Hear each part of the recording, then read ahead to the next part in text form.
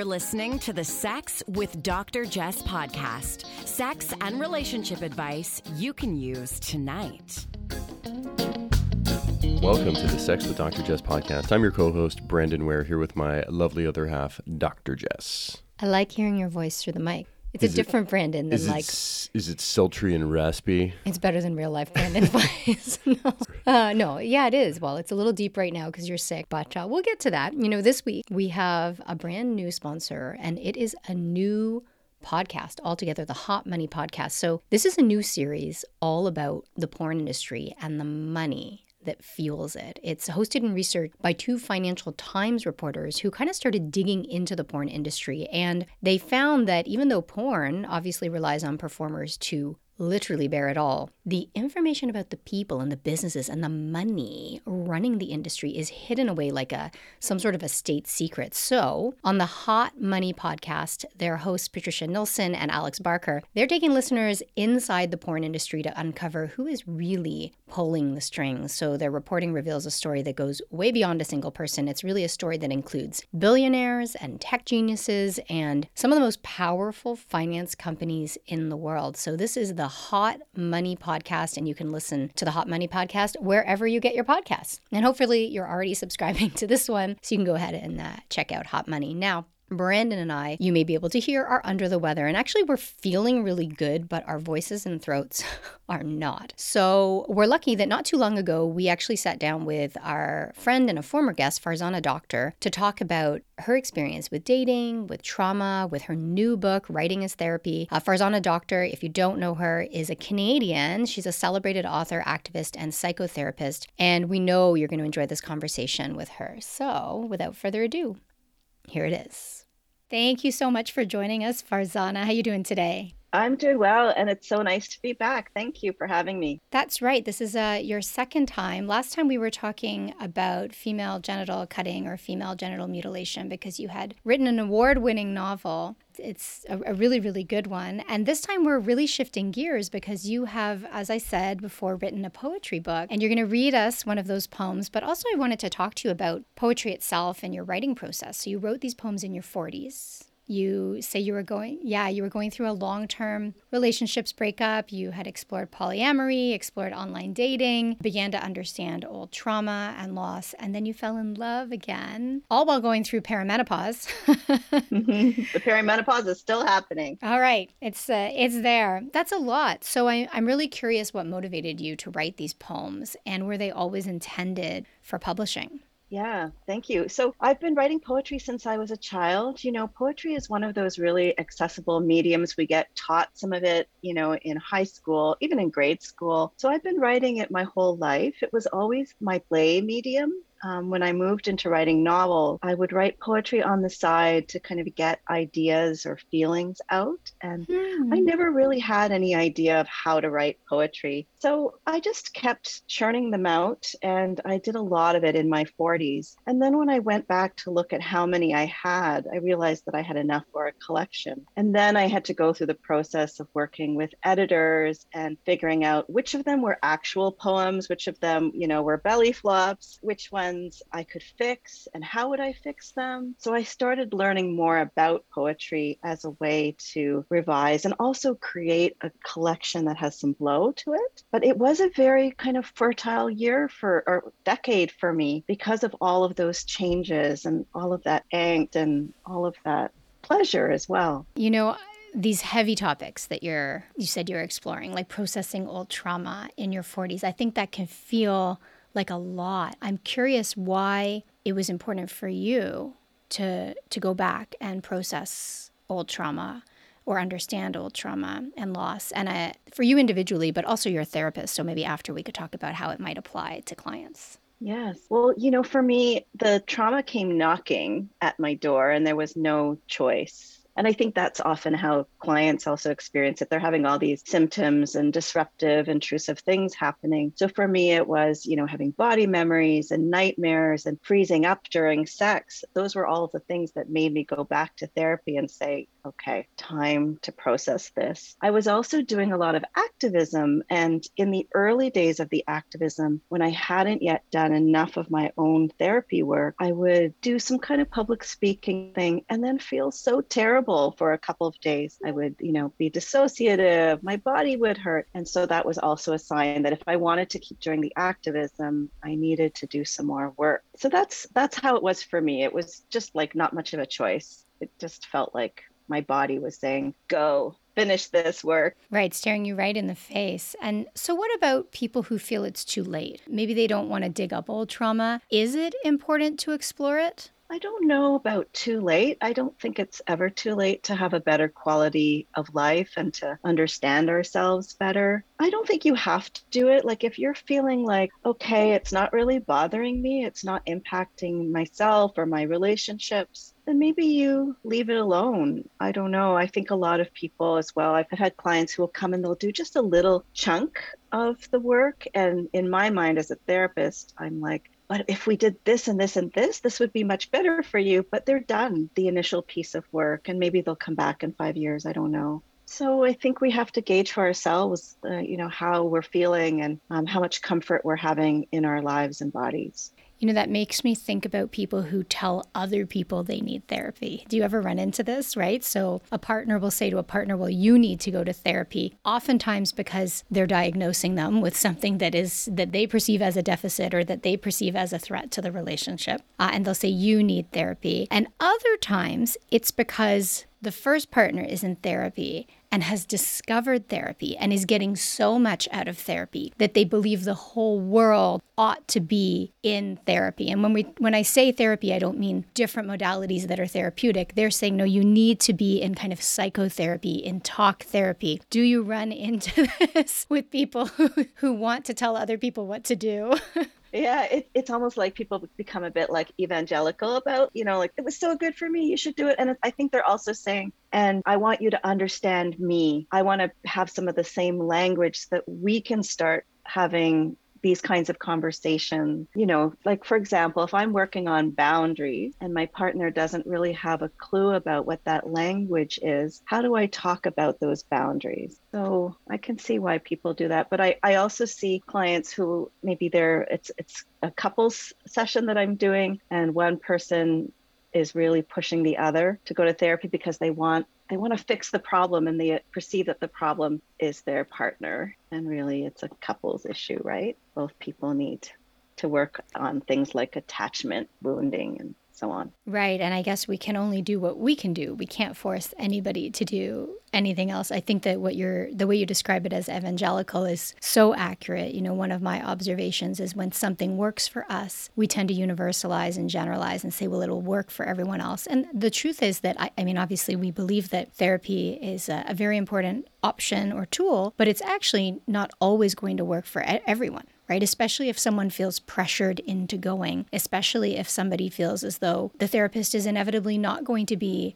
an ally. We know that that's the most important thing, right? That therapeutic alliance. How do you feel about your therapist? Do you trust your therapist? Do you feel that they have your back? So for folks who do have old trauma in their lives, because I receive, many questions about people struggling in the bedroom or in relationships or with attachment who did experience, for example, abuse when they were a child or a traumatic event in their teens or in college. How do they take the first step to start getting help? Because I do think that there's a natural and evolutionary avoidance, because if I have to go tell somebody about it, I might relive it again. It might feel more intense. It might make things worse for a period of time. How do you get over that? I think you just move through it. And I think it is true that when you start delving into it, it can feel worse for a while. It's like you're embarking on this project that isn't really fun. It might be really helpful and it might eventually lead to something much better. But initially it's like you're going to be in a difficult soup. So I think you just move through it and you just accept that it's part of the process. And I also think that there are so many ways to heal, right? So, as a psychotherapist, I have a bias. I think everyone should go. But, maybe it's prayer for some people. Maybe it's self-help books. Maybe it's listening to these kinds of podcasts, right? And processing your feelings afterwards. Maybe it's talking to your best friend. There are a lot of ways to heal. Right, absolutely. And it doesn't have to be therapy for everyone, but I do think it's important to, if you are looking to find the right person for you, I think there's this fear that a therapist is going to force you to talk about a traumatic event. And I think maybe people need a bit of reassurance that you move at your own pace. You might encourage someone, you might say, hey, this might be worth exploring, but it's not like you have to go into the session and share everything at once. You're going to get to know them. They're going to get to know you. Therapy has changed so much, right? Radical therapists, we share about ourselves, right? And actually, I should ask you about that. Were you trained to kind of never self-disclose and have watched the evolution of the value of self-disclosure that I think is a lot less hierarchical, right? Just to give people some context, I think in old school psychotherapy, there was like the expert who was listening and you never knew anything about them, right? Like you may not even know their first name. They were just Dr. So-and-so. But there's been a real shift. I was talking to a social worker who's a therapist the other day. She meets clients for coffee. Other people will text with their clients. Like these are things that 20 years ago were unheard of. It was considered unprofessional, but really rooted in hierarchical notions of people who know their stuff and have their shit together versus the clients who are supposed to be a mess when in fact we're all human, so we're all equally messy. Yes, I was totally taught to really limit self-disclosure. And when I did it, it needed to be almost rehearsed. Like you had to think it through before you did it. And I have seen a shift. And I think some of it has to do with the world we live in. Like I see amazing therapists on Instagram, sharing pieces of themselves. And when I first published my first novel in 2007, I realized that I needed to have a more public presence. And I really grappled with how do I move from that very hidden therapist place to a therapist where, people are going to be reading my books. And gradually over time, that's become easier and easier to do. And sometimes, people have listened to interviews and they've heard about the female genital cutting piece, or, they're listening to, how I went through my own process of therapy. And I think that that's okay. There are going to be some clients, I think, though, who might prefer to have more of that clear slate because they have a tendency to worry too much about the therapist. So, I can't tell my therapist about this issue because I know that's a vulnerability for her. Of course, it's not true that you can't do that, but some clients, maybe parentified children, might feel like I've got to protect my therapist. So, with some clients, I might not share very much about my life. That's interesting. And so how do you gauge that from the onset? Or is that something that you have to kind of information you garner over time? I think it takes time, right? It's about the relationship building and then using your intuition as well. You notice a lot of things along the way, right? Just how we interact and what the boundaries are like, and then you figure it out. Absolutely. All right. So when we talk about therapy versus activities or tools that are therapeutic, writing is one of those therapeutic tools. And so I presume that writing this set of poems was a therapeutic process for you. So I'm curious, how do you see writing as therapeutic? How do people use writing as a therapeutic tool? It's a way of expressing feelings, first of all, rather than suppressing feelings. So that's one of the therapeutic elements. And I want to say that there is a difference between therapeutic writing and art writing, for the purposes of publishing something artful or universal. And I think that's in the editing process. So the raw stuff comes out and that's maybe therapeutic in the first draft, but I'm somebody who might do 20 drafts of a poem. And so by the time it gets to the 20th, it's a little further from me and my own process. And it becomes something, I'm looking at the wordplay, for example. I'm looking at the rhythm of the lines. I'm looking at where does one line stop and then start. And so then it becomes looking more at how do I edit for art. But the initial process, I think, is about the expression and just getting it out and identifying the feelings with more clarity. And so do you assign or encourage therapeutic writing to clients?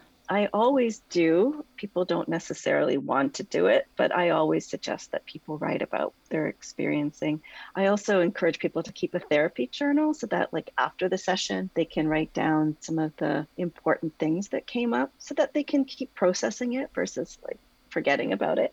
I mean, I do that. Absolutely. I have a therapy journal. It's not a journal. It's a running email, just an email window where I jot down my takeaways from the session because I think my therapist is brilliant and she'll say things and I'm like, oh crap, her name's Carla. Carla's like, right. So I'll write it down. I'll also write down, I guess, homework. Like she never says, this is your homework. But if she says something that resonates with me and I think, okay, I should probably try this, I'll also write down reminders to myself. So this is how I personally, and this isn't how everybody, but this is how I make therapy more effective for me. And for me, nothing actually exists unless it's in writing. So people probably know I do like to talk, but I struggle with focus to really process what people are saying. And so I can, obviously it was my job for a while, but it's very, very tiring for me. Like for me to sit and listen for an hour because of the way my brain is wired is a lot of work. It feels like, honestly, it feels like I've just ran a marathon. And so whereas reading, I can read in volumes and volumes and volumes and I read quickly. And so the written word is so important to me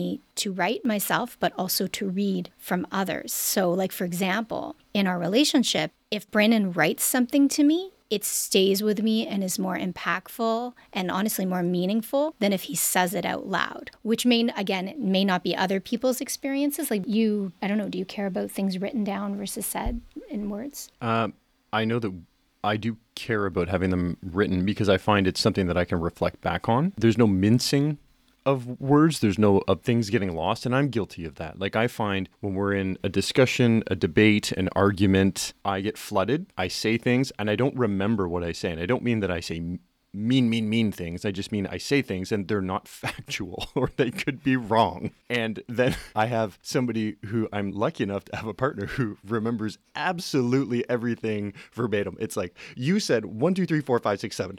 Did I? I'm like, oh man, I probably did say that. Hang on, was the lucky a sarcastic lucky? Yeah, no. But in all seriousness, I'm lucky in that respect. So I find that when I write things down, like what's effective for me is writing it down, sending it or showing it to Jess, and then expanding upon it in conversation, because it's easy for things to get lost in translation, saying something. So it's just the writing down really helps. And then I like to discuss as another layer on top of that. I can explain what I mean in maybe more detail, but I find it brings me much more clarity. But where I get not frustrated, but I get lazy is I'll write things down and I don't have a dedicated journal or a book or something. In the heat of the moment, I'm writing something in my iPad or I'm writing something as a text message. And then I'm sharing it. So I think it would be helpful for me to have like a dedicated journal that, I don't know, goes in a fire safe or something so I never lose it and can go back. Because looking at the 10 journal entries that I've ever written, in all seriousness, they go back like 15 years. But it's also a nice way to kind of reflect as how I was thinking or how I was feeling and what I was thinking in the moment. Yeah. And, the couples therapist in me says, it's really good, Jess, that you know what your owner's manual is. And then you communicated it, right, to Brandon. So like, then you can talk to each other in the way that is going to work. Absolutely. Yeah. There's one thing I'm good at, telling you what I want. Oh my goodness. Serious. It's just like, it's a list. It's better in writing. Everything is better in writing for us. Well, that's really interesting. And I'm sure we've talked about this on the program before, but so many therapists and experts will say, do not argue over text message. Do not argue over email in writing because it lacks tone. It lacks nuance. You don't pick up on the body language. I have found the opposite for us over the years, that anytime, it's been a long time, but anytime we've had like a really intense argument, we always resolve it over text. There's something about slowing down with your thumbs versus speaking that really works for us. Like I can think about years and years ago, I think like I was on a park bench writing to you and you were probably on another park bench writing to me and resolving these issues. And again, I'm not saying that's what other people should do, but that's what works for us. I'm curious in your experience, because the overarching message is don't do it. Do you see couples who do this? Well, I see people fighting over text, not resolving over text. So if you're in a mindset of, we are trying to figure this out, you're going to be slower versus if you're fighting, then you're just blurting a lot of crap across to each other. So maybe that's the difference. Right. That mindset of, are we trying to resolve something together or am I trying to be right? Because I'll tell you, with you in arguments, like we've been together for a long time. I think we're coming up on 21 years, just around the corner. Yeah. I don't feel like you are ever trying to like prove that you're right. No, often I'm trying to figure out if what I'm saying makes sense. But you know what's beautiful about us exchanging and debating over text or email or whatever it is when we're having an argument is that it gives me a chance to take a beat. Because in the heat of the moment, I will say things that don't make sense. I don't want to say that I'm mean. I don't think that I'm mean. I think that I'm always trying to express that I care about you. But in the moment, it's hard to not feel like, oh, I'm angry about something. But I tend to blurt things out without thinking about them. So when I'm forced to write it down, it gives me just a few seconds to think, is what I'm putting in writing what I actually feel? And it also gives me a chance to just say, you know what? Think about like the person on the other end of this. I care about this person a lot. Is what I'm putting in writing going to affect them? Like, is it going to hurt them? Because I feel like once you put it out there, it's hard to take that back. Yes. I'm often thinking about, am I making things worse here? Am I creating more threat? You know, what we want to be doing when we're resolving is being really friendly in our tone, right? We want to be reminding each other that we're each other's people rather than enemies. You know, I'll credit Brandon with that. Over all the years we've been together and every fight we've had, and of course there's been many over 21 years, there's always this reaffirming of commitment.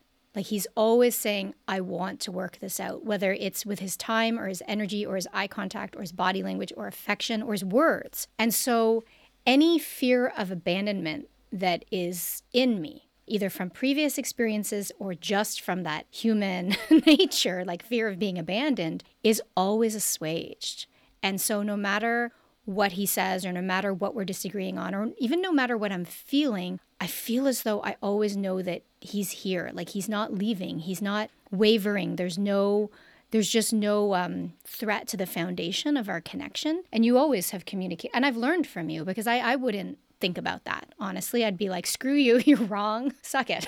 You know what it is too? I think for me, years and years ago, I did things that were game playing. You know, you storm out and you don't say something and you do something that maybe makes the other person feel threatened. Even if it's like you just like in the middle of an argument, you just storm out of the house and you walk away and it's late at night. And then your partner thinks, where are you going? Are you coming back? Are you safe? Are you all of these things? And I remember thinking, you know what? I'm a dick. Like, let's be honest here. I'm being an absolute dick. I'm wielding control or power over the other person's fear or vulnerability. And I'm like, what am I trying to accomplish by doing this? You know what I mean? So yeah. And when I started thinking about this, it was like, this is just a game. So you know what? Stop playing a game. Your goal is to resolve this. To resolve this, it means you're going to have to, like you just said, kind of deal with that soup that you're in at the moment and kind of take ownership over what's happening, knowing that my goal is, of course, as always, to make it better. I don't want to be in a fight.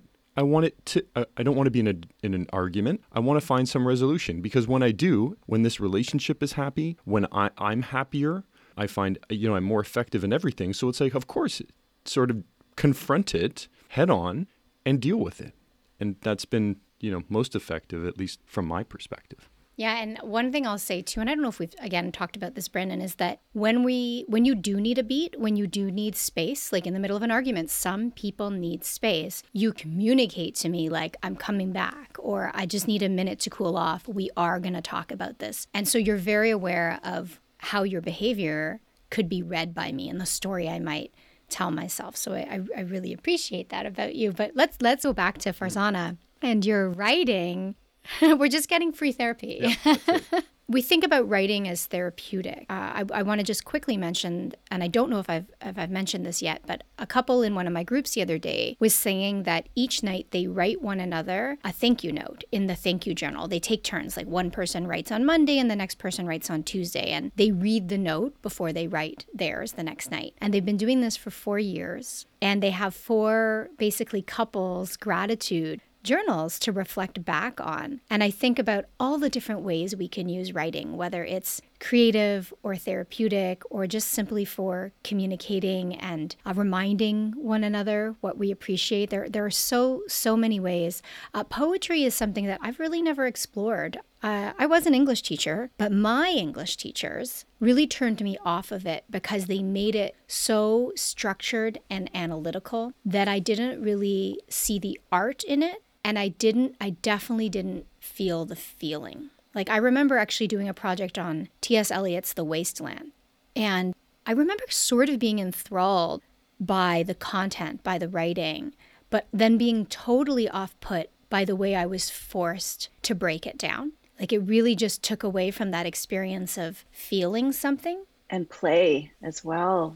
Poetry can be such play. I actually had a good experience in primary school, and it was when I got to high school and university that I got turned off of writing. So it was a journey to come back because I had, these very stern, critical teachers' voices in my head. So how do you just have to replace it with your own eventually. Right. And I'm glad you came back because you have for us your poetry collection. You still look the same and you're going to do a reading. Have you done a reading yet? Because this is a brand new book. I haven't. Yeah, because the book doesn't actually drop until May 1st, technically. So I haven't. And I think this is my first interview as well. So that's kind of fun. Lucky and I was for just us. thinking, yeah, I was actually just wanting, I'm going to read a different poem, but I wanted to say that I've written a few love poems in this book that are dedicated to my partner, Rayan. And I think that's one of the ways that I make sure that I express to him what I'm feeling. So I think it does end up having this sort of impact, right, of showing a lot of care.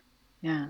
Beautiful. I'm going to read something from the earlier stages of my experience in my 40s. So yeah, I did go through this big breakup. And for the first time in my life, I was exploring online dating. Like, imagine doing that as, 41, 42-year-old. And I was also exploring non-monogamy. And, so my brain was just flooded with a lot of new ideas and experiences and a lot of people as well, new people.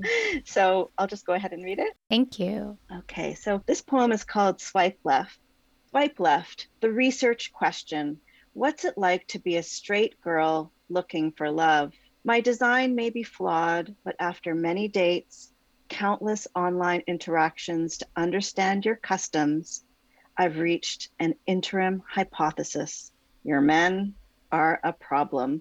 Perhaps that's not accurate. I have no control group and my subjectivity is the consistent, dependent variable. My data suggests direct communication is not a norm. There is much baby, baby, smile for me, and jokes that go one beat too far.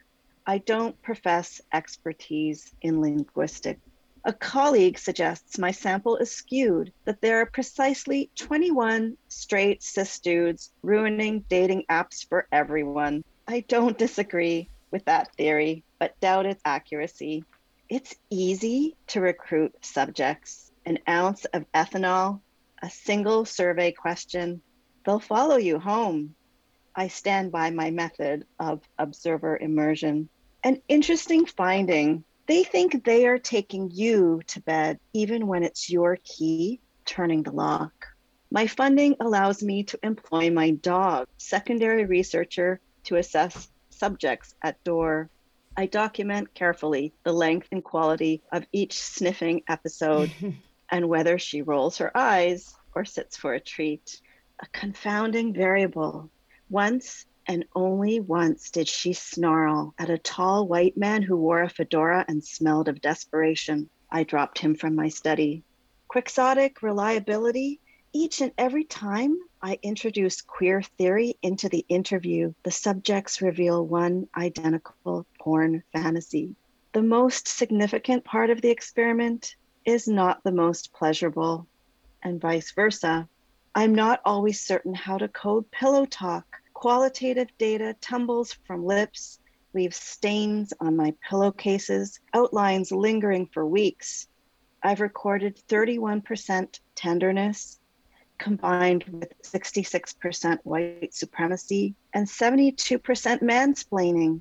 At the end of the project, I will deactivate my account, ghost my participants, won't present any findings. Ooh, I have never online dated, and I don't want to now. Although I'm always telling people that it's the norm. And obviously, I do know many people who have found more than 31% tenderness, but it takes a lot of sifting, it sounds like. It does. It takes a lot of sifting. And I'm glad I did it. One of the amazing things about dating and dating non-monogamously is you meet a lot of people. And for me, I found myself being attracted to and wanting to keep connections with kind of the same person over and over again, and it wasn't working out for me. And then I had to really look at myself and say, well, what part of this is me?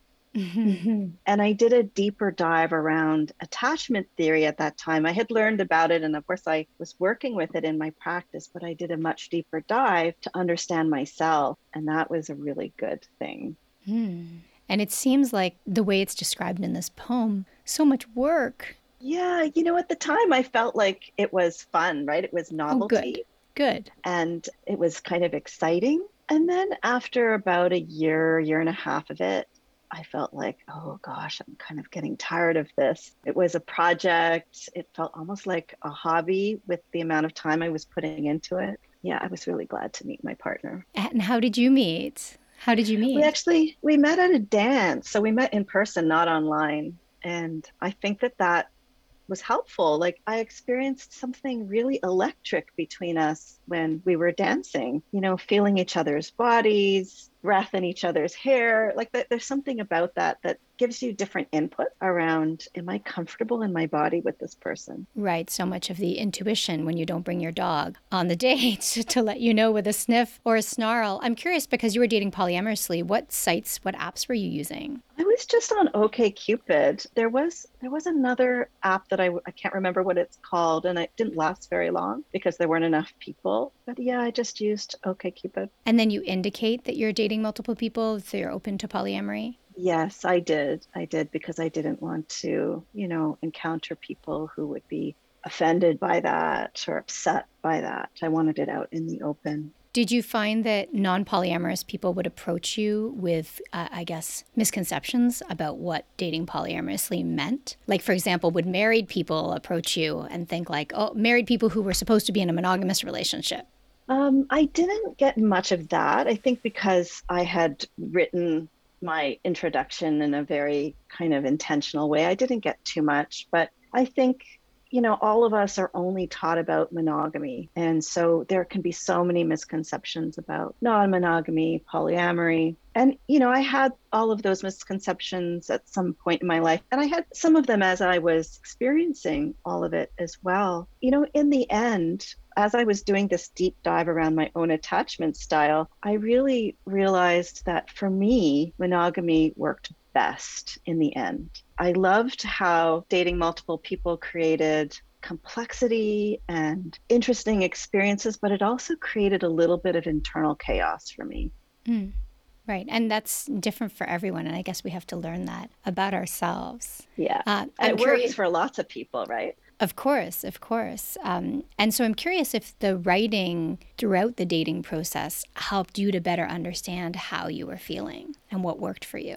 Yes, like I wrote this poem while I was doing the online dating. And, it's really easy when you're in the midst of an experience to kind of skip over some of the things that are flags. And I don't mean like relationship flags so much, but maybe pushing aside the things that you're saying, I don't think I like this, but I'll go along with it. And so to write it down was a great way to identify, oh yeah, I actually feel this way about it. Right, because some of those things we can feel them in our subconscious, or don't take the time, as you said, we're maybe not intentional about noting how those feelings show up in our bodies. So whether people are dating or happily single or polyamorous or solely polyamorous or in monogamous relationships, if they do want to explore writing as therapeutic to support their overall fulfillment, but especially relational fulfillment with self or others, where do you suggest people begin? Like, how do we know if we want to write poetry or lists or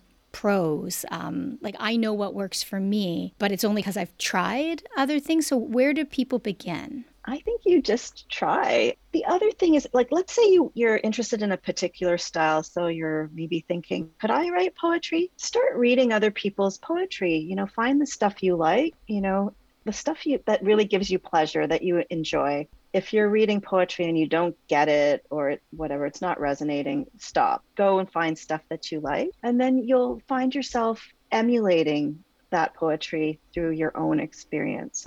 But I would say free writing is a great way to start, right? Where there's no rules, there's no structure. Just get a notebook and write. And I think writing with a pen or pencil gives you a different kind of access to your emotions. And it's also slower than typing. Mm-hmm. So I like that for writing poetry. But I also write using a keyboard, and I'll have my phone out to write things as well. So just find a way that's easy. Right, whatever feels comfortable for you. And as you said, if you need some inspiration, people can check out your book coming out in May, You Still Look the Same. Farzana Doctor, thanks so much for joining us. Thank you for doing your first reading with us. I'm going to have to put like a sticker on it so everyone knows. Exclusive first reading. First drop. You Still Look the Same. Thank you so much for chatting with us today. Oh, it was a lot of fun. Thank you. And thank you for hanging with us. WeVibe has extended their 15% off sale only until the end of this week, so June 10th. So head on over to wevibe.com all over the world and get the best rabbit vibe on the market, which is called the Nova 2, the Nova 2.